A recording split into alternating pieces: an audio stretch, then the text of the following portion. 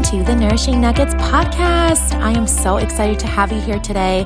I'm your host and friendly neighborhood dietitian, Taveen Verano.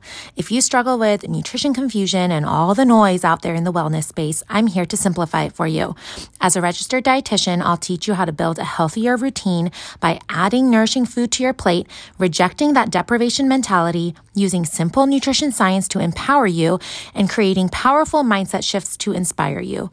Instead of living in that all or nothing mindset, which, let's be honest, leaves us mostly in the nothing zone, let's start making moves in a sustainable, joyful, and freeing way, one nugget at a time. So grab some coffee and let's dig into today's nugget. Hello, everyone. Welcome back to today's episode. Today, we are going to talk all about comfort food versus emotional eating. What are their roles? How are they different? And how to actually make sure that we are instilling a healthy relationship with food when we are eating our food, right? And so this is a topic that has been so nuanced over the years because comfort foods seem to have a positive association, right? And I would agree with that. And emotional eating tends to have a negative connotation to it. So I want to share what my take is on both of these topics and ways to healthfully enjoy comfort foods that you might have a memory associated with or a family tradition with without derailing your goals or getting into a negative or guilt-ridden headspace. So let's define what comfort foods are versus what emotional eating is.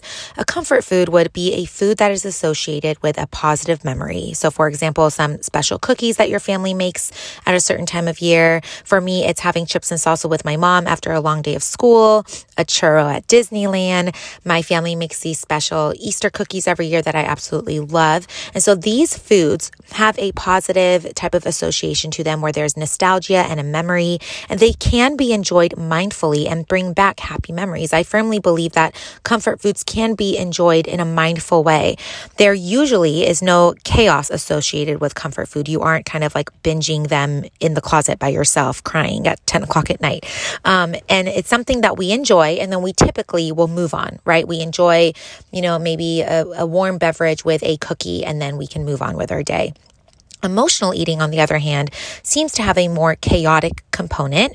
It typically involves eating a larger quantity of food, and it is usually mindless, or it is used as a way to escape from negative emotions and stress. It feels very out of control, and I am coming from a place that I started emotionally and binge eating at 12.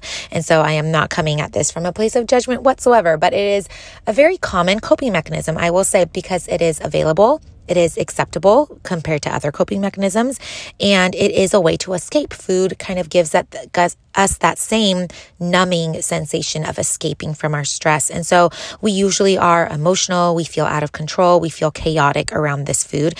And at the end of it, it usually is not satisfying or comforting. And if anything, it tends to aggravate our stress and make it even worse. And so emotional eating is used, like I said, as an escape, whereas comfort foods can be enjoyed completely intentionally and mindfully without any guilt or shame associated with it. So comfort eating, I would say, is a part of life, right? We bake those Easter cookies together, sometimes with my cousins, with my mom, and we enjoy them at the end of, our baking day. Your comfort food could even be a crispy apple. Let's say you lived near an apple picking farm, and every fall your family went apple picking, and you just remember having crisp, apples every fall. That would be a comfort food for you. And an apple is very, very nourishing. So it's not necessarily, comfort food doesn't have to necessarily be an unhealthy food. It's just something that you associate a memory with. The point is that it is completely normal to enjoy food and comfort ourselves with food, even through negative emotions, even through emotional eating. It is very common and very normal, but we have to make sure that we are not letting it become a dangerous coping mechanism and the only way that we learn how to deal with our stress. Now, I went live with Carolyn, who is a therapist. I think her Instagram is Carolyn Rubenstein, PhD. And we talked all about this, where comfort food can have a positive, it can be a positive thing in your life. But when food becomes the only thing that we know what to do with our emotions with, like when we turn to food all the time, when we have any kind of negative emotion, that's when it can turn into chaotic emotional eating. And that's when we need to broaden the tools in our toolbox to learn to cope with the negative stress and emotions in our life. So if you find that you are really struggling with emotional eating and it's taking a dangerous hold over your life, I want you to get curious about your habits without any judgment. say, you know what, it's very interesting that I turn to food all the time. I wonder when this started. I wonder what else I could turn to help myself cope through this season of stress or through these negative emotions that I'm having.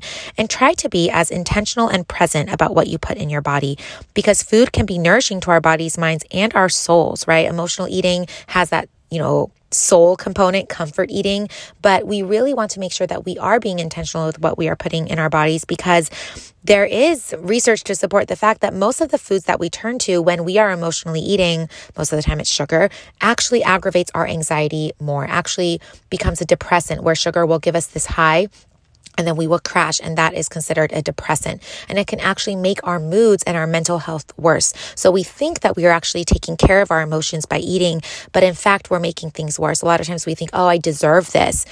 My friend, you deserve to feel good. You deserve to have mental habits to help equip you to deal with stress. We don't deserve to feel out of control. We don't deserve that chaotic feeling around food. And so I want to encourage you that there is a way to learn how to use food for you and not against you. Now, that doesn't mean that you'll never overeat again, or you'll never have ice cream again, or you'll never have brownies again.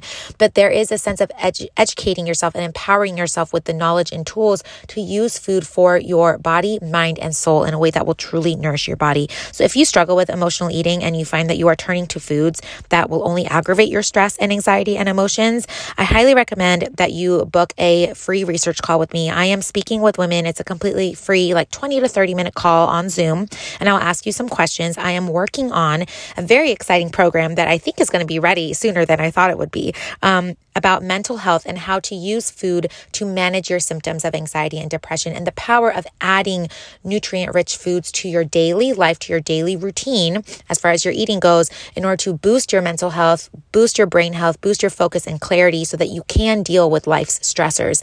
I've been chatting with so many women who have booked this call so far. A lot of them are moms, and all of them have been saying, I want to be mentally present for my kids, and I feel like I am living in a fog. I'm bogged down by my stress and my anxiety, and I'm constantly turning to food, and it's just this vicious cycle. We are stressed, we are anxious, we're depressed, we turn to food. That food only makes it worse, and then we continue to go back to that food. So let's break that cycle. Let's start empowering ourselves with nutrition, education, and knowledge, and learn how to use food for us and not against us. And so if you want to book one of those calls with me, the link is down in the show notes, and I will chat with you guys next time. I hope this episode was helpful. And again, share with a friend, screenshot this episode and share it on your Instagram and tag me, because that is the best way to get this podcast out there. I've really been enjoying doing these episodes. I know they've been a little longer lately. Hopefully that's okay with everyone. But I can't wait for the episode on Thursday, and I will chat with you guys later. Bye, friends. Thank you so much for joining me on today's podcast. If you got a nugget of inspiration and are ready to take action, it would mean so much to me if you left me a 5-star rating and a review so others can also find this podcast. You can also share this episode on Instagram or with a friend you think would enjoy it. It helps the show more than you know, and I really appreciate your support and encouragement. I can't wait to chat again and go over our next nourishing nugget together. Bye, friends.